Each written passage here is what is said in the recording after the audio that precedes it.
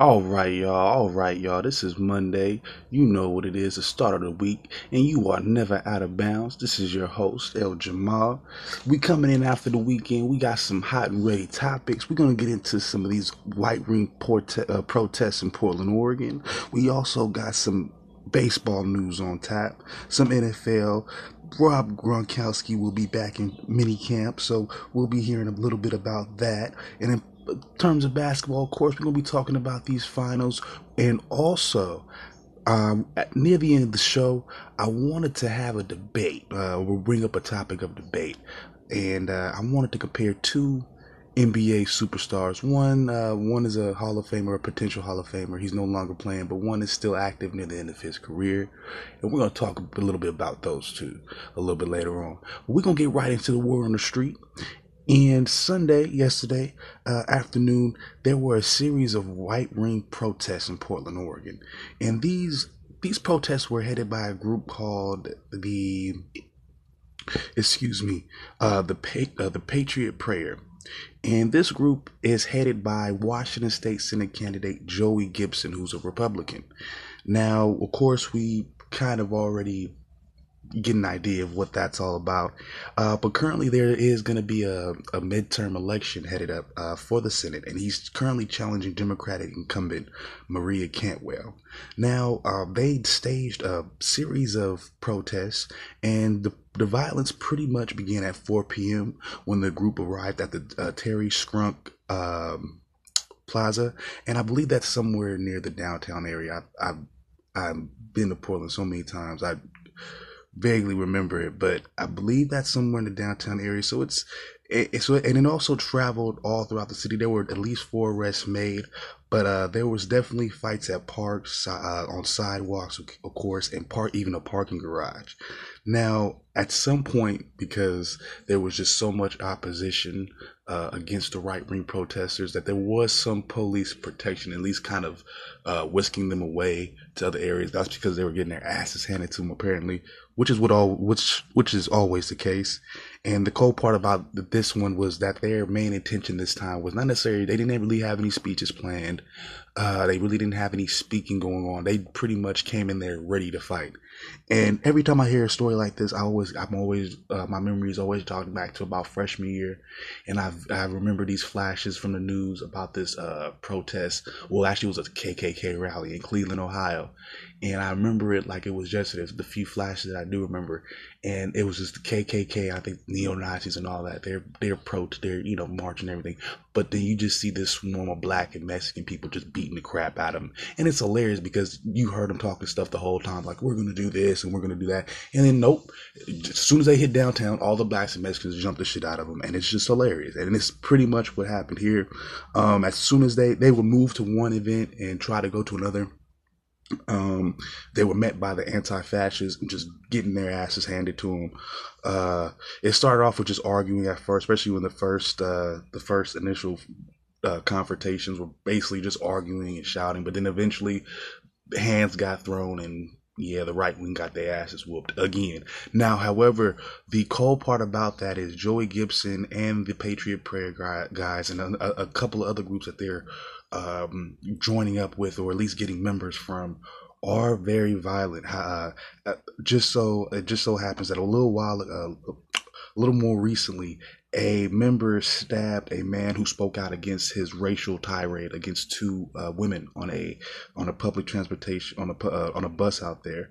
And so they're very dangerous. And also he's very Joey Gibson, the head himself, is very pro carrying open guns, loaded guns, and they will show up to these events loaded, packed, and ready. So I would suggest who's ever in that area, you want to get involved, that's great.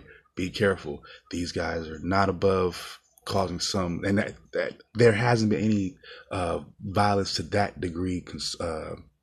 I haven't found any evidence of that yet, but just know that they are carrying, they are armed, which would lead in more, in reality, that would lead to more of at least a chance of that type of violence happening. So you guys be careful out there. Now we're going to take a quick break. We'll be right back, and we're going to get into some sports news. We'll start off with the MLB, and it's a very interesting story because there might be a new baseball team in Portland, Oregon. And the ironic thing, it might be owned by a black couple. So we'll be right back, y'all. I hope you're enjoying. All right, y'all, we are back, and we're going to get right into this sports news. Now, there is a good chance that there may be some baseball in Portland, Oregon. Now, the Portland Diamond Project is trying to develop a team in Portland, Oregon, and Russell Wilson and his wife Sierra have been added to a list of investors. Now, this is really cool because they're going to be key contributors. Therefore, they'll have a high stake in what goes on in the team and the development and everything. So that's really good to see a face like Russell Wilson up there in a city where there's not a whole lot of black representation. If this were to go through, that'd be great. It'd be one of the first majority owners, that is, in any sport. So that's a good look. And especially, like I said, in a city like Portland where there's not a whole lot of black representation, I think that's always good to look at. And I wish him luck. The group was headed by a former Nike exec who was responsible for getting Russell Wilson his endorsement contract by Nike. So they're pretty much familiar with each other on a business basis. The main plan right now, though, is to acquire land and begin building a ballpark. And I think those are the most important things about any sports franchise, whether it comes down to keeping them there or even developing one, and that's the stadium. And I think the biggest issue with that is because they cost so much, who's going to be holding the bill for it? A lot of times, private investors can come together and create a stadium on their own and go from there. However, some owners would like to have a split venture with the city and split it up with tax revenue and stuff like that. And that causes problems. As you can tell, that's what one of the main reasons, actually, that is the reason why the Seattle Supersonics left Seattle, were the issues about the stadium and who's going to be responsible for paying for it. So, first things first would be to acquire the land and have a plan to begin building a ballpark. And the reason why I say there's a pretty good chance Portland gets a team, is the simple fact that Rob Manfred, the commissioner of Major League Baseball, wants to expand to about 32 teams. And the other three cities that he has on tap are Montreal, Charlotte, and Mexico City. Now, I wouldn't mind seeing the MLB in Mexico City. I don't see where that wouldn't work. However, I'm not 100% sold on Charlotte, and I know for a fact they've already had an MLB team in Montreal. The Expos, if y'all don't remember, they didn't do as well. So I think it would be good to see something completely out of the norm, especially something we haven't seen. Charlotte would be a decent city, but I'm not too sure if it's a baseball city per se.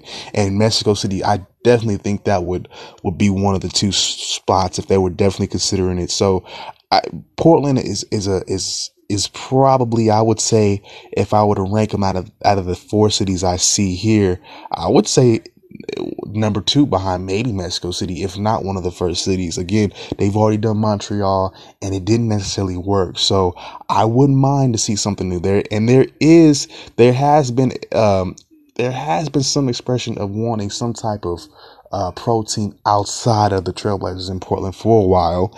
And they also support a single A baseball team as well, a minor league baseball team as well. So I think it would be a good look. I think it would be a really good look for the city. And I think it'd be good to have somebody like Russell Wilson behind it. I think it definitely works. Now let's get off to the NFL. Rob Gronkowski has announced that he will indeed be attending a Patriots minicamp. Basically, he was quoted as saying, "I'm full go. I'm looking forward to it." And it's coming after a lot of concern, and then after an off season, or actually after the Super Bowl, when he was contemplating moving on. And you gotta understand, Gronkowski is rolling in the dough. Like, he's made multi-million dollars off, his endorsement deals. Like, he hasn't, as far as I know, he hasn't even touched his actual NFL contract money. So he's doing pretty well. I think the thing now would would be to see if he really still wanted to play. It'd be a want. It would have to be a want at this point. And he has been injured. He has been through a lot.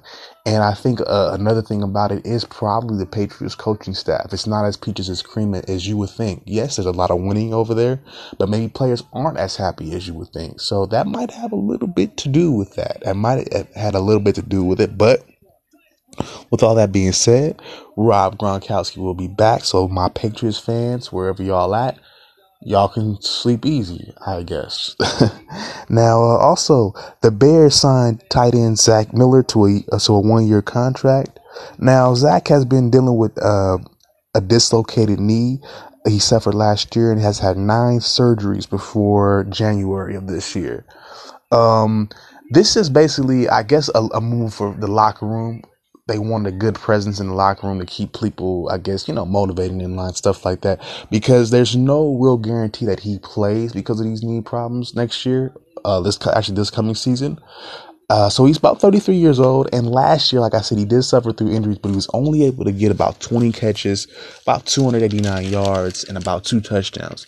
Now, the 2 years prior to that, he did get a decent amount of yards, 925 and 9 touchdowns. So I'm guessing once he's able to get, there's no, like I said, this is pretty much a locker room signing. This is somebody to have around and to boost, morale up, because like I said, there's no real guarantee that he does play this season. So that's weird, but there you go. That's what the Bears have done.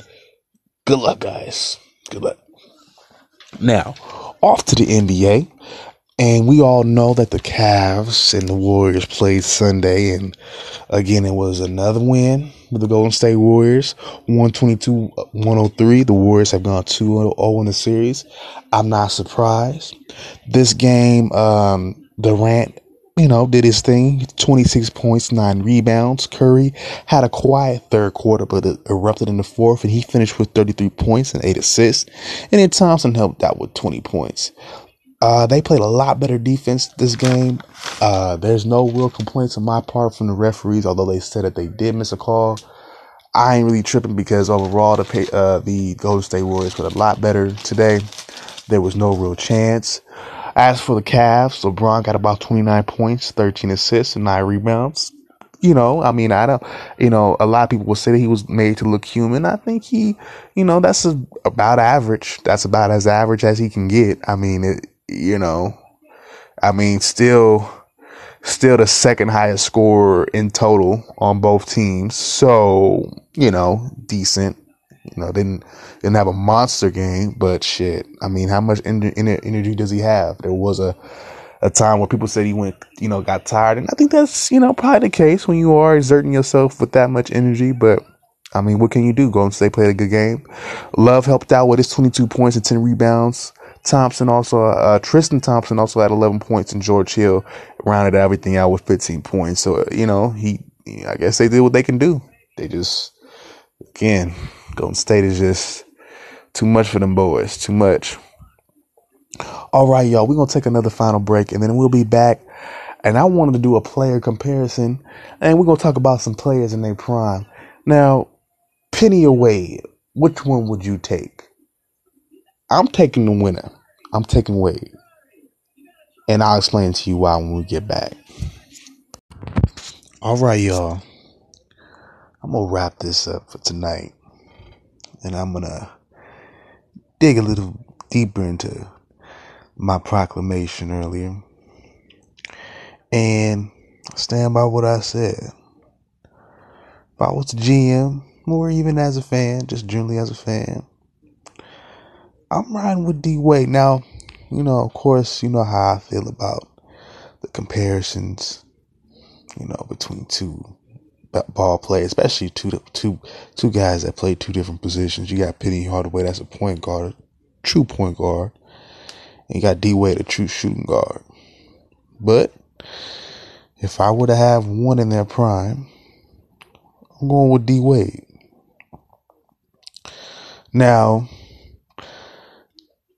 prime is relative, I guess.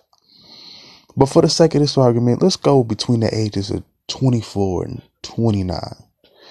That would put D Wade That would put D Wade's prime between 2006, 2011, to 2010. Now you talk about Penny, that's between 95 and 2000. Let's compare it. And, let's just, for the sake of, because this is what people, really want, right? That's what you really wanted. I mean, you really, Penny's really that good. You really want to go there, guys. Now, don't get me wrong. Penny was a 4-time All-Star between 99, excuse me. 2-time first team All-NBA. He also was a 3rd team All-NBA. He was also an all-rookie first team, 94. Now, some of his biggest seasons, I'll go through them, were in 1994-95 season. He's able to lead Orlando to 57 wins, respectable. He averaged 20 points, 20.9 points, basically 21 points, 7 assists, and a steal. Now, the playoffs, he pretty much took off. 25.5 points, 8 assists. Great numbers. If I'm not mistaken, didn't he beat Jordan in the conference finals that year? He did, right? So it's a pretty decent year. Now, I'm not going to take anything away from the man. I think those are pretty solid numbers. However, he swept by the Rockets. Now, he did average 30 points, about almost 30 points in the series. Like I said, another 50% average from the field, and all great, but that wasn't able to calculate to a win. Not even a win in the series. They were swept. Now, another dope season I give Penny is 96-97. Averaged 31 points, 2 steals. Now, in the playoffs, even more amazing. He was one of the first players to average 40 points in back-to-back games. And he pretty much, but again, he struggled this time. And this time he couldn't even get out the first round of the playoffs, losing to the Heat in 5 games. Now, with that being said, afterwards, he was able to have, I think, one more playoff run with the Magic before the injuries started to take effect. Now, this is the thing that fans will say, well, he was injury prone and he had to suffer through injury, and maybe, just maybe, if he wasn't so injury prone, he'd win these finals, or he'd win more championships, he'd be in position. But I'll go back to it. There's 2 instances in which he was at the top of his game. You can tell by his numbers. The 95 finals. Come on, 30 points a game, 50% from the field. Couldn't even win a game. And then you move on to 96-97. He loses in the first round and basically does about the same thing in terms of scoring. Not even more volume shooting. And by the year 2000, by the end of his prime, he was playing at that time, I believe, in New York, in Phoenix. Now, his production had dipped a little bit. I think at that point it was down to about 17 points. However, he was able to have one final playoff run in which they knocked off the Spurs, but then they lost to the big team of the time, the Lakers. So, and now, mind you, I caught the tail end of Penny Hardaway's career, so I saw a lot of his injury-ridden, years. But for the most part, I mean, there was times in his career, even after the injuries, in which he'd have those hot games. Now, I'm not gonna take anything away from you. He was probably one of the best shooters out there, and scorers in general. Now, I'm not gonna take away anything from that. I'll give him that. But again, it didn't translate to victories in terms of championships. Yes, there's personal accolades, but then you can see where he fell off in terms of that after the injuries took effect. So there's that. Now, Now, mind you, there's old heads, there's the OGs that are gonna tell you, oh yeah, he shot great. He had these monster games scoring wise, and like I said, I'll give him to you. Now he also was a gold medalist, and he was he averaged about 9 points in the '96 Olympics, but he had 17 points in the gold medal game. So he showed up for that. So there was plenty moments and there's plenty highlights in which he, scored tons of points. Now I'm not taking away anything from the man. However, let's move on to D Wade. Now, like I said, D Wade's prime will be between 2006 and 2011. Like right when LeBron James got there. Actually, right before LeBron James got there, excuse me. So let's start with 2006. Pretty much 3 years in, Wade is already winning a title. Already a Finals MVP. Now, do we need to go back? Do we need to talk about the 06 season right quick? Let's talk about the 06 season right quick. Wade averaged 27 points, almost 7 to 6 with 2 steals. We're not even talking about the blocks. Now he came back from a bruised hip to score 15 on Chicago in the second half and beat them to go up 3-2 and win the series. And then we're talking about let's talk about the finals, which he won, by the way. When we start comparing and say, oh, I'll take this guy over that guy. Let's look at it. Let's talk about three games in particular in the finals. 3, 4, and 5 after they had gone down 0-2 to Dallas and Dirk Nowitzki. Let's talk about that. Let's talk about the 40, what was it, 42, 36, and another 42. Really? Oh, I'm sorry, 46. Excuse me, in that game 3. Come on, we gonna go there. In the finals, down 0-2, average 34.7 points, 34.7 points a game, basically 35 points a game, and this is one of the highest averages in the finals. Not in the playoffs, not first round, second round, Eastern Conference Finals. No, we're talking when the championship is on the line and he's in his prime.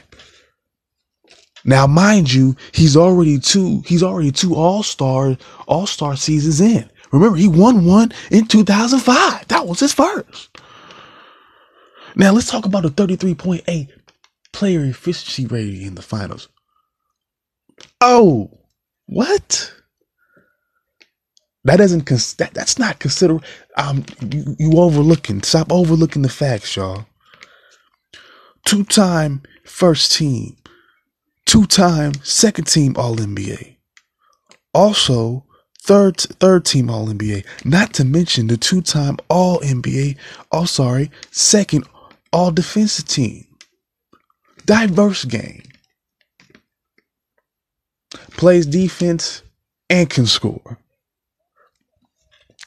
Need I go on? Let's go on. Let's just so we get it all right. When I say this is who I take.